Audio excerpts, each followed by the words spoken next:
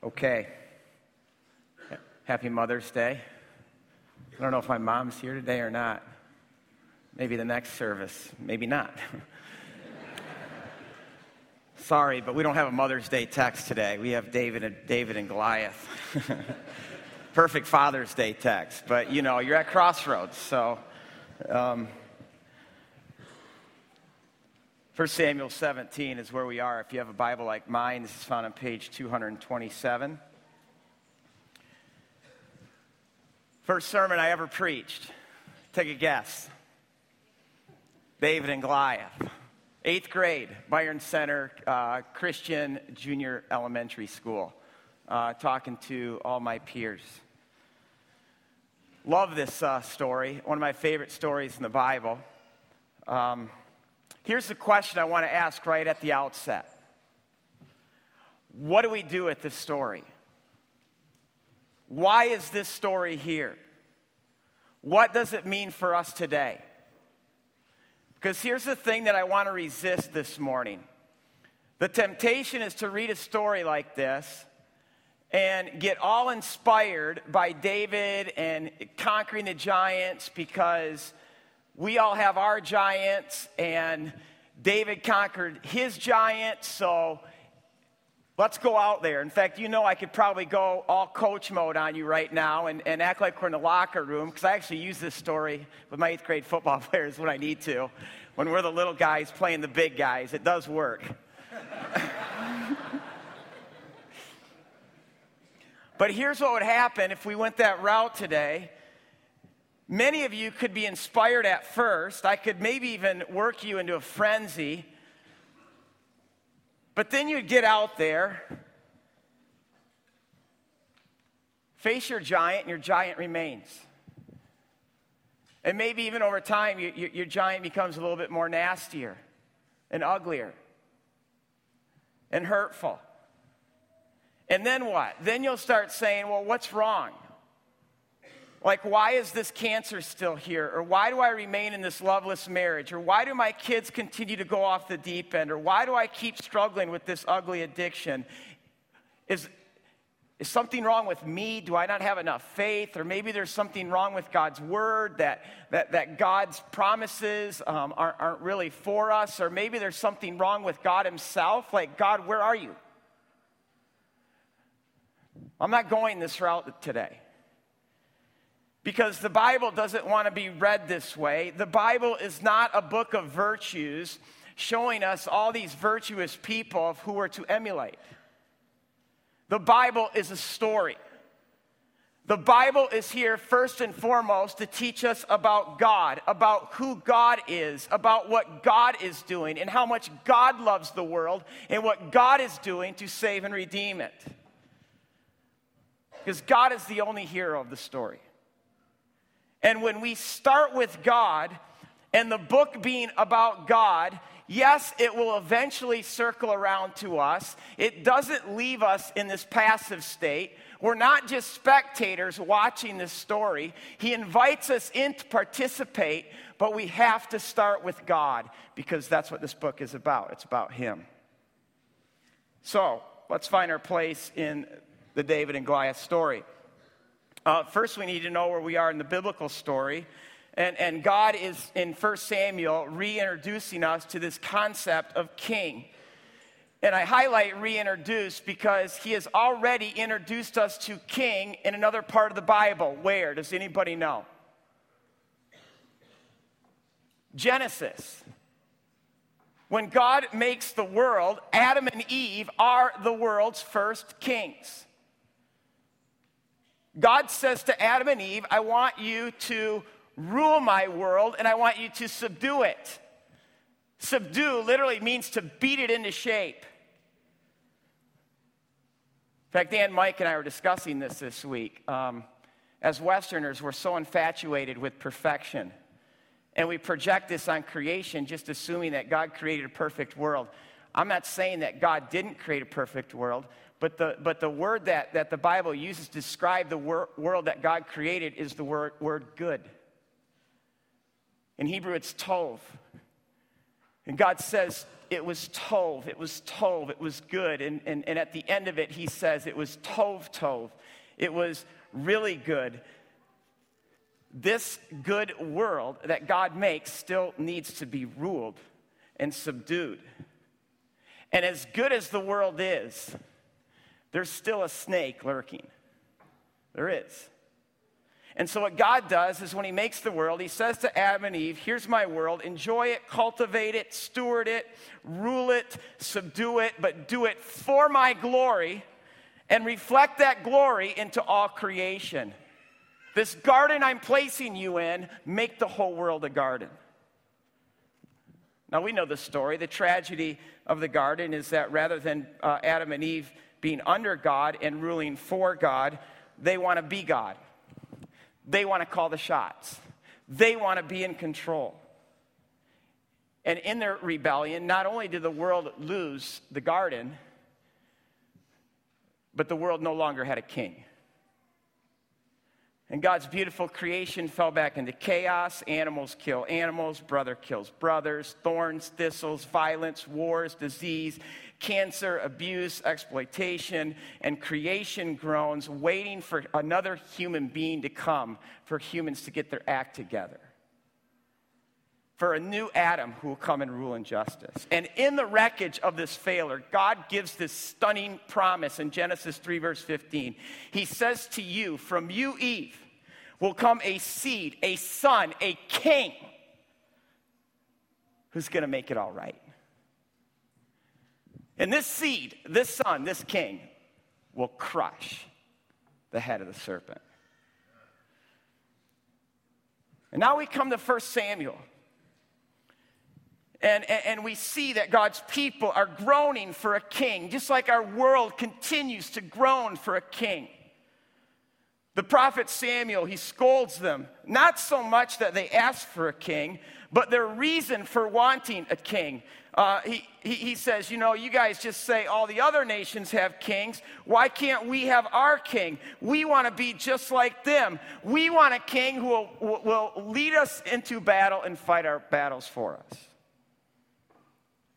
And so God does what God oftentimes does. You want meat? I'll give you meat, he says to his people. He gives us over to our desires. He gives them the kind of king that they want. He gives them a king like all the other nations. He gives them Saul, who on appearances is physically stunning. He's a foot taller than everybody else. He's the son of wealth and prestige. Saul is a king after the people's heart. In fact, at Saul's coronation ceremony, Samuel says to them, here is the king that you have chosen, the king that you have asked for, the king that reflects your heart. And I hear everybody today complaining about our options for president. Have you ever stopped to think, and this is a quote from Randy Heckman himself, that the people before us are no more than the reflection of who we are and what we've become? And that's Saul. And so, of course, Saul is going to fail as king, but then God says, now I have found a man after my own heart, someone who reflects me. And when we hear God say this about someone, we ought to listen and look at the person he's talking about. And the first two things that we learn about David in 1 Samuel 16, we learn that he's the youngest. And we learn that that Hebrew word for youngest, it's a word that means the least and the smallest. That fits into God's kind of king. Because throughout Scripture, when God chooses someone, it's that. And the second thing we learn about David is that he's a shepherd. Because God's concept, the biblical concept of leadership, and namely that of a king, is shepherd. And there's so many places where I could take you in the scriptures that just speak to this. But Ezekiel 34, when God finally looks at the leaders of the land through the prophet Ezekiel, he says, say to them, the Lord says to you, woe to the shepherds, you leaders of my flock. You feed yourselves instead of the flock. You eat the best food, wear the finest clothes, but let your flock starve. You haven't taken care of the weak, nor tended the sick, nor bound up the broken bones, nor gone after those who have wandered away and are lost. Instead, you've ruled them with force and cruelty. And then God says, I'll come as a shepherd. And this is really the reason why leadership is about being a shepherd, because God is first a shepherd. I love what Jacob says at the end of his life. In fact, I think we sung it this morning in one of our songs. In Genesis 48, verse 15, when he sits before all of his sons to bless them, he says, may the God of my fathers, Abraham and Isaac, the God who has shepherded me all my life, even to this day, may he wonderfully bless you, boys. I love that. Could you say that today? I mean, this is what David is saying in Psalm 23. I mean, Psalm 23 is so at the heart of this man after God's own heart. He says, the Lord is my shepherd. And what we need to hear David really saying is the Lord is my king. And everything thereafter in Psalm 23 then is David describing how his king kings him. And when Jesus then shows up in the New Testament and says, I am the good shepherd, he's saying more than he's just a shepherd. He's saying, I am the good king. And as the good king, my sheep know me by name, and I know them. They know my voice, and they follow me. And as the good king, I lay down my life for my sheep. And this is where I'd love to take every single one of you to Israel, just so you could see a shepherd with sheep. Every time I see it, it literally moves me to the core because it teaches me so much about who God is. And because of what I am, it reminds me of what I am supposed to be. God is a shepherd. And you see just this thing of beauty and intimacy between the shepherd with his sheep. And the shepherd, yes, does know his sheep by name. Not that he names them all, but it's deeper than that. He knows them. He knows the strengths and weaknesses of each sheep. He knows the kind of day each sheep is having, whether they're tired or not tired, if they're thirsty or hungry. He knows the sheep. And the way that a shepherd leads the sheep is he simply walks in front of the sheep. And with his voice, the sheep follow because they know the shepherd's voice. And it's only the shepherd's voice will they follow that voice. And so here's David, a man after God's own heart. He's God's choice for king. A king that reflects his heart. And now we come to this story of David versus Goliath. And when you read it, you could say this is just as much a story about David versus Saul, because the two are so in the story and contrasted with each other. It's God's choice versus the people's choice. This story also should really not be a story of David and Goliath, but it really should be a story about Saul versus Goliath, because not only is Saul, Israel's Goliath, a foot taller than everybody, he's the only one, the text says, who has a spear, but Saul is the king. And as the shepherd of God's flock, it's Saul's responsibility to do something about Goliath. In fact, let's go to our text now. Wow, we haven't even read it, have we? Okay, let's stand and read it. I got into that introduction too much. I'm going to start with verse 31. Because this is part 2. What David said was overheard and reported to Saul, and Saul went for him. David said to Saul, "Let no one lose heart on account of this Philistine. Your servant will go and fight him." Saul replied, "You're not able. You're not able to go against this Philistine and fight him. You're only a boy, probably a teenager. He has been a warrior since his youth." But David said to Saul, "Your servant has been keeping his father's sheep. I'm a shepherd, Saul. And when a lion or a bear come and carry off his sheep from the flock, I went after it. I struck it. I rescued the sheep from its mouth. When it turned on me, I seized it by its hair, and I struck it, and I killed it.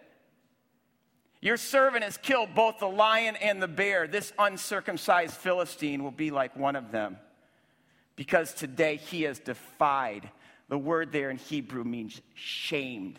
He has shamed the armies of the living God. The Lord who rescued me from the paw of the lion and the paw of the bear will rescue me from the hand of this Philistine. And then Saul says something very interesting to David. Go, and the Lord will be with you. You may be seated.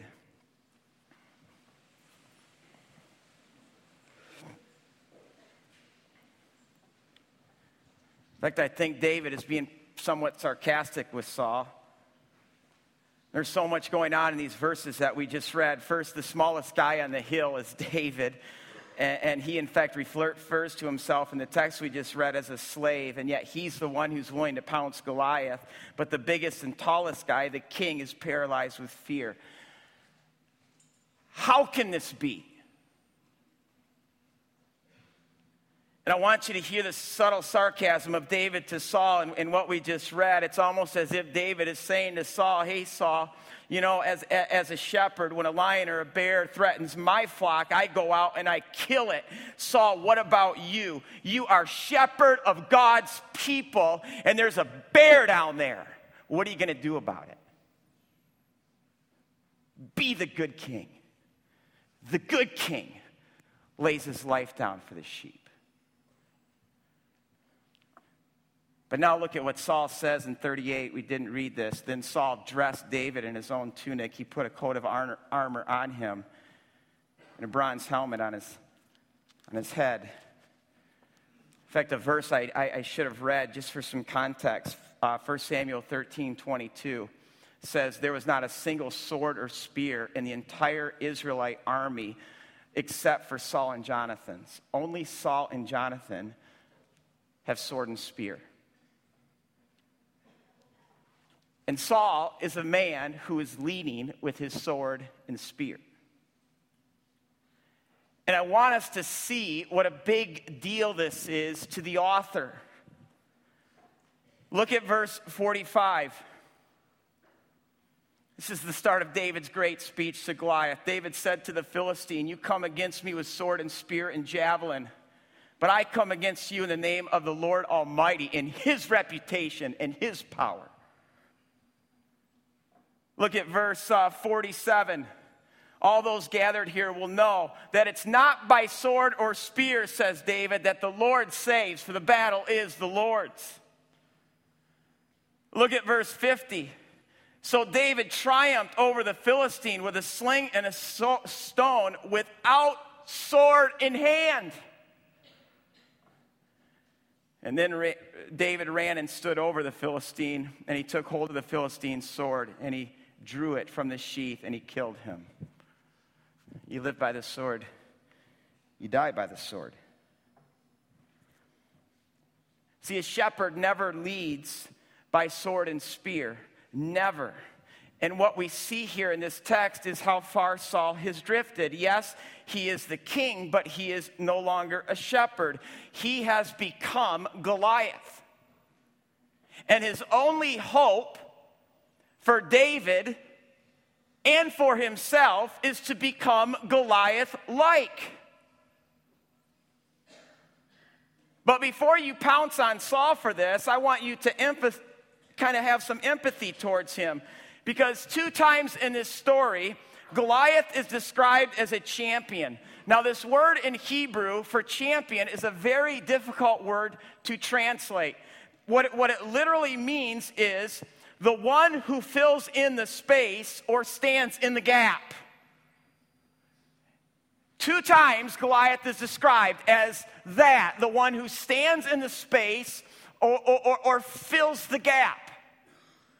Now that totally fits the story because you have this perfect symmetry in the way that it's all described. On one hill you have the Israelite army, and then the valley in between, and then up on the other hill you have the Philistine army, and Goliath is the one who every single day fills that space between these 2 armies. He stands in that gap.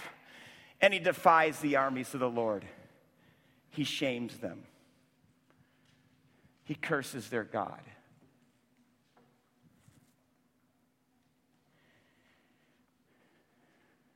What Goliath really represents is worldly perfection.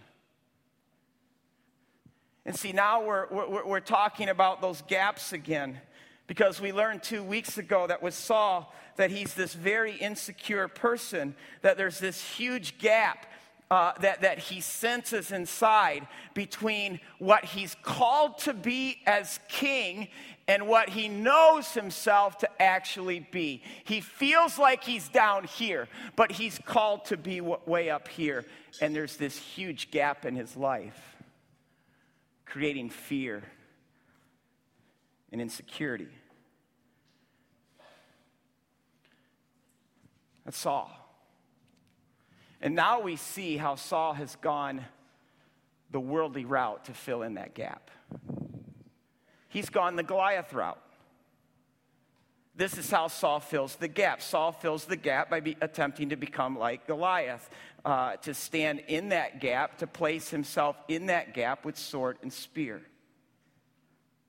And see, the more that we try to fill the gap this way, by inserting ourselves, by striving to become Goliath-like, the more at the end of the day, we're just going to be paralyzed with fear. And in the end, we're going to just be very insecure people. Because at the end of the day, we know self really is never going to cut it.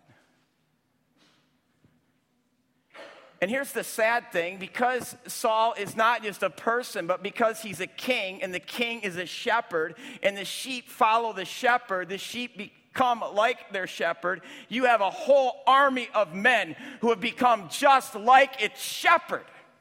And they too are paralyzed with fear. But again, I don't want to beat up on Saul.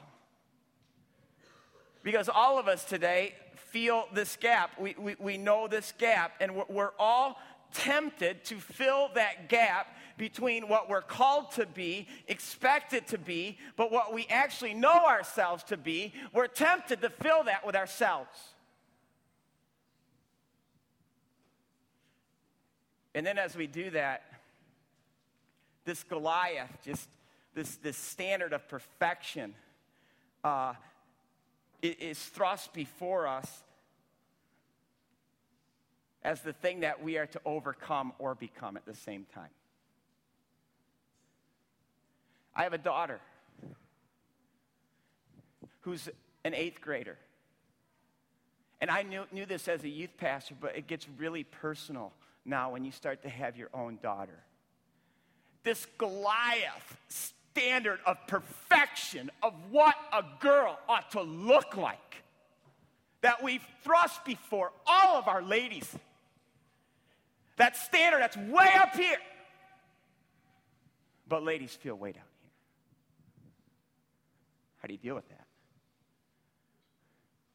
Or this standard of success and prosperity that has been thrust before us. That this Goliath thing that we're supposed to all become. But we feel down here. In the church, same thing. This Goliath, are you a spiritual giant or not? And if you're not, what's wrong with you? And we have this standard that's way up here. But we feel down here. Now, verse 39, look at verse 39. David fastened on Saul's sword over his tunic and tried walking around because he was not used to them. David actually tries Saul's stuff on. He takes the sword, he takes the spear, he takes his armor, but he quickly says, "That ain't me, bro." And just keep reading. It doesn't quite read like that, but it's close. But in other words, David resists this temptation. He shuns the world's definition of strength and power and might. Because David knows who he is. And he's not going to try to fake becoming something he's not. In fact, if he does that day, I'm confident. If he goes out there with sword and spear, dressed in Saul's stuff, trying to be all Goliath-like, it's done. He's a dead man. In fact, David woke up that day and he don't think he's like, I'm tired of being a shepherd with these few puny sheep out in this barren wilderness. I want to be a hero. I want to take on a giant today. No, that's not what's going on. His dad sends him. And he's only there because his dad sends him. But when he gets to the battle scene, he's horrified. He's not horrified by Goliath. He's horrified at the fact that his own brothers, his own countrymen, are paralyzed with fear because of Goliath. How is it that someone can look at the same giant and you could have a whole army, including the king, in an utter state of fear and terror, and you can have the smallest guy on the hill looking at that same giant like, I'll take him. How can you have someone who's struggling with the same cancer and just being paralyzed and wrecked and debilitated with fear? But someone else who's just like, this hurts. This is painful. But God is in control. Or two people lose a job and one falls apart and one is just... Why are some of you afraid today and some of you aren't? Why are some of you really insecure today and some of you aren't? I'm just asking that question right now. But what I want us to see now is look at verse 40.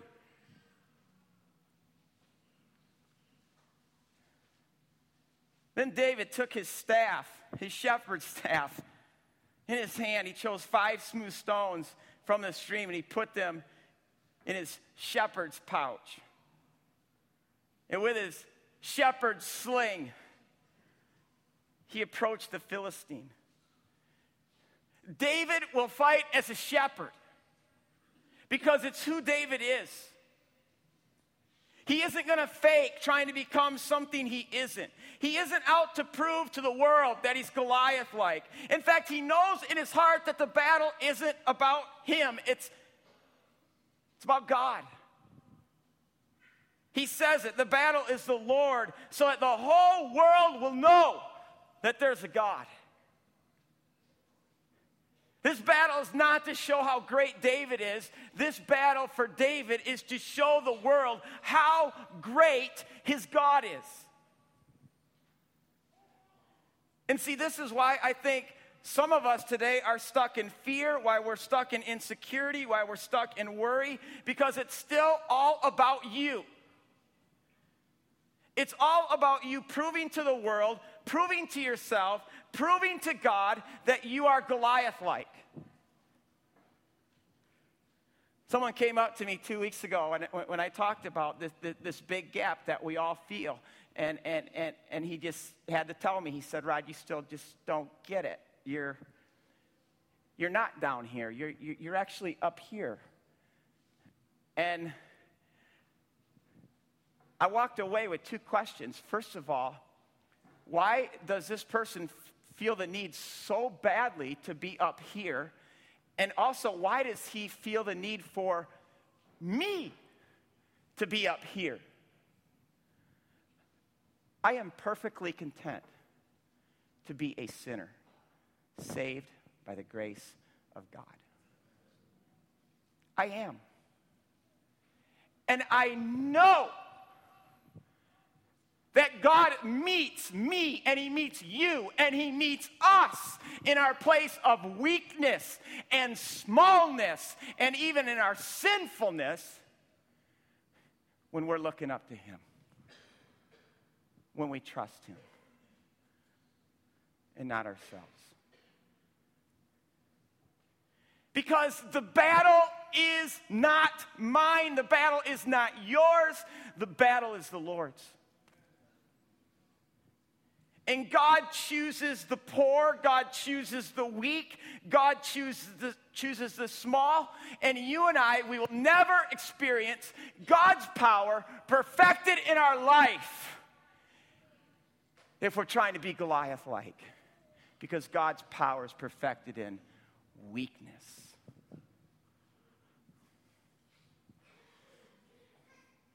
You know what? Today you may be a head taller. You may have a Goliath-like appearance. You may have Goliath-like riches, Goliath-like fame, Goliath-like spirituality. But in the end, if it's all about you and you keep insisting that it's about your beauty, your fame, your performance, your righteousness, you will end up being like Saul. You will. And on the outside, you may look very Goliath-like to the world, but on the inside, I know, you're full of fear and insecurity. I love when I can go on an Israel trip with people that I know, like Faith Fanank, and we've done life long enough together where she knows my favorite song. She said, Rod, one time, I know your favorite hymn. What's that, Faith? Nothing in these hands I bring. Simply to the cross I cling. I love that song. I got to preach that song almost to my heart in some form every single day.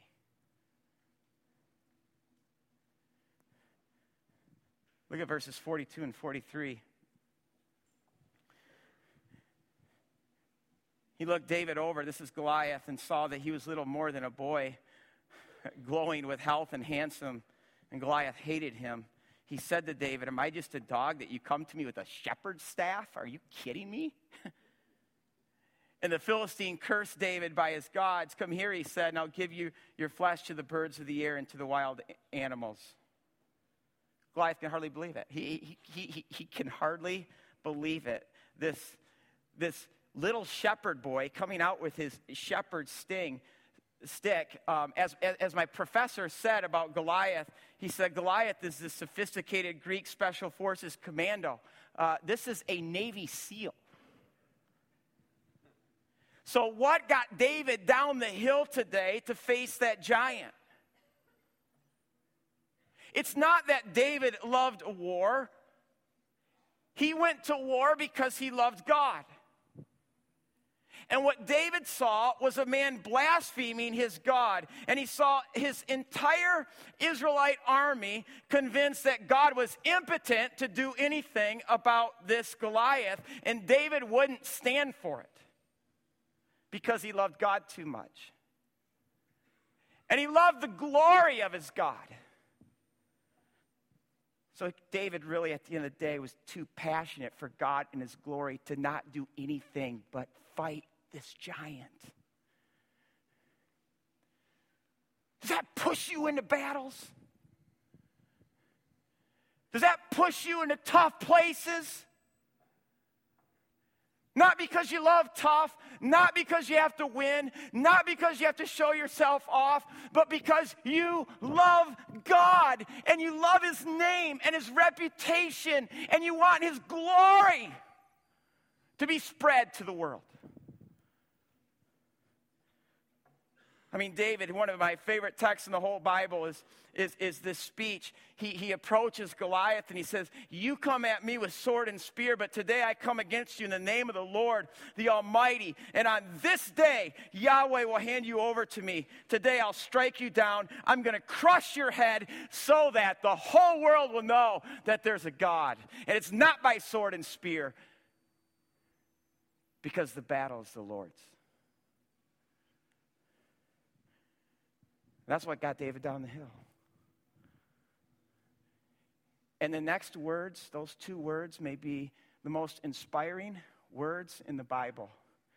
It says, and David ran. He ran. And he runs as God's king. He kills Goliath. He crushes his head. And I want us to see something here. How does the author describe Goliath? He goes into great detail, but the detail that sticks out to me, he says his armor was like scales. Hint, hint, the snake. And then he gives us all these sixes to describe his armor. He gives us 2 descriptions about parts of his equipment that both have 6, and then there are 6 descriptions. 6 is the number for man. It's the number of incompleteness. It's the number also for evil. This isn't just a 6. This is a 666. And 666 is the Antichrist. The the Lord's anointed. And what just happened in the previous chapter? God anointed his king. And just like in creation, whenever there is the Lord's anointed, you can expect that snake to come slithering to take him out.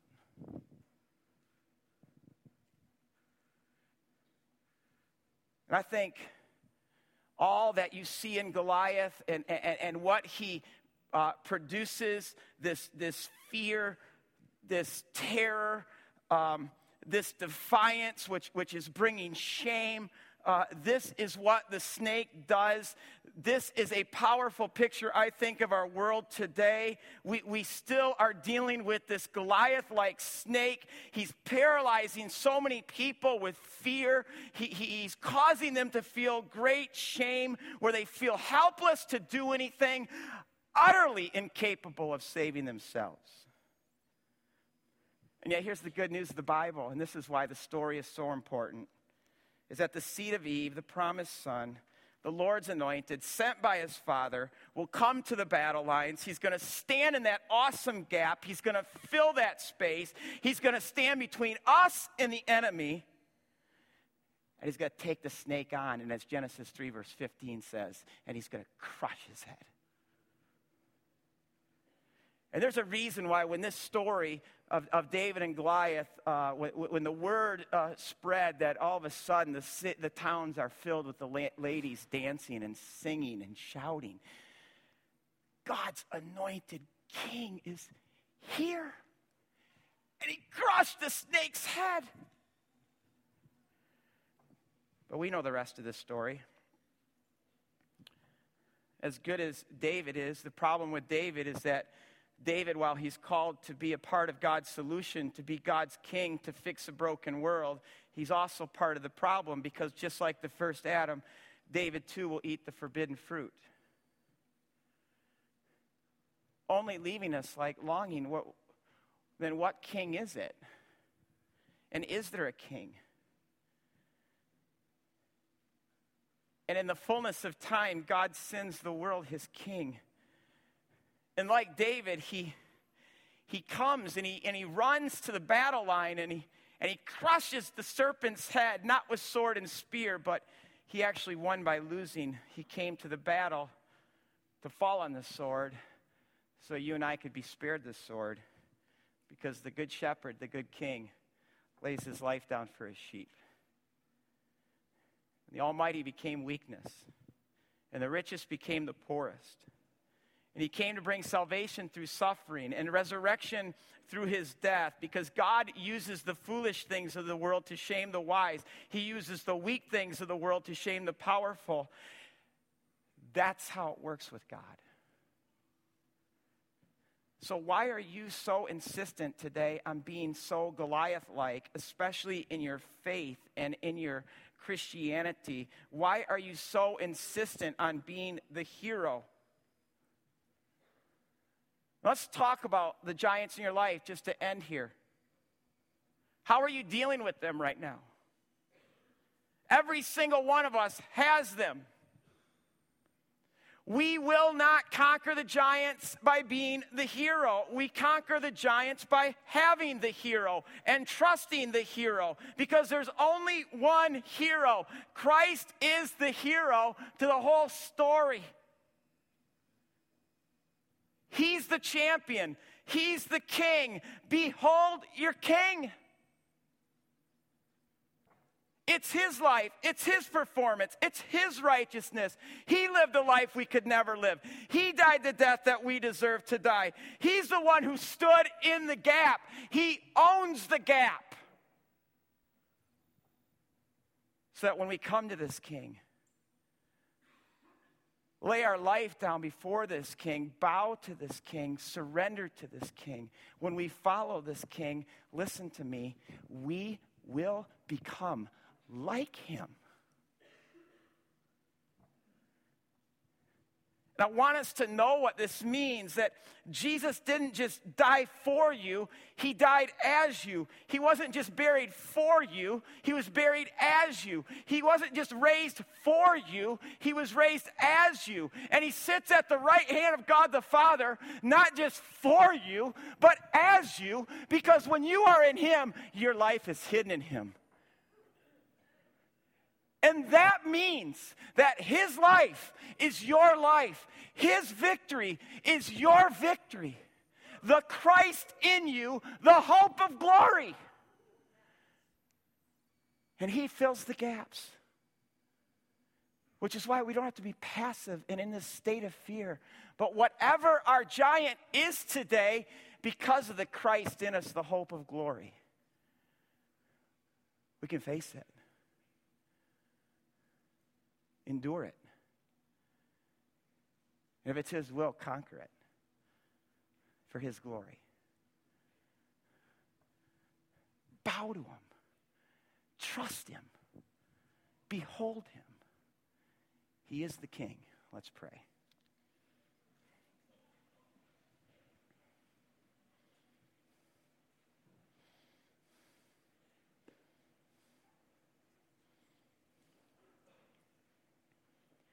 And God, if there's anyone here today who does not know what it means to have their life hidden with you, or maybe they don't even know you, Jesus. Maybe they're still operating on their own strength, and maybe they think you're the kind of God that you always have to appease and you have to perform for and you have to be good enough for. God, I just pray that the eyes of their heart would see the gospel, the good news, that you're a humble King, and that you meet us where we are, and that in your death we have life, and you raise us up into your life. May we trust you for that.